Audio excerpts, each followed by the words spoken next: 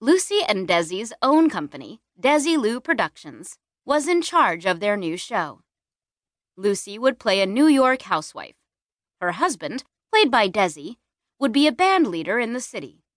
Their show, called I Love Lucy, was a situation comedy. That meant it was about characters who lived or worked together and resolved a certain situation, that week's story, by the end of each episode.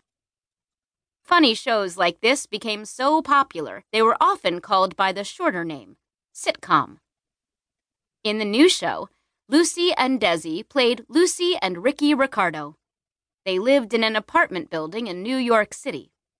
Their best friends were their neighbors, Fred and Ethel Mertz. Lucy Ricardo had dreams of being a star. She often tried to get herself into Ricky's nightclub shows. Many of the episodes had the two wives, Lucy and Ethel, competing against their husbands. Every episode showed Lucy getting herself into crazy situations that she often tried to resolve before her husband came home. Lucille Ball used all the tricks she learned from Buster Keaton to be funny without talking. Most TV shows at the time were done live. That meant people were watching the show at home as it was being performed in the studio. Viewers on the West Coast had to watch the program earlier because of the 3-hour time difference between the two coasts. But unlike other TV shows at the time, Lucy and Desi filmed their live shows the same way that movies were made. This is the reason that I Love Lucy can still be watched today. While they were working on the new show, Lucy was getting closer and closer to having her baby. Her daughter, Lucy Desiree Arnaz, was born on July 17, 1951.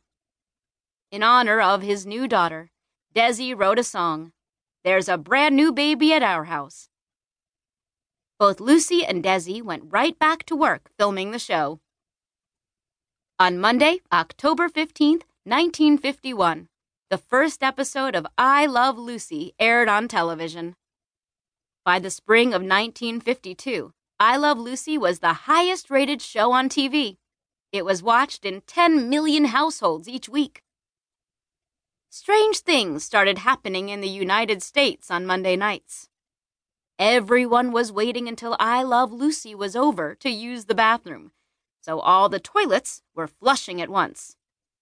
In New York City, it seemed impossible to get a taxi because all the cab drivers were taking breaks to watch the show in local bars.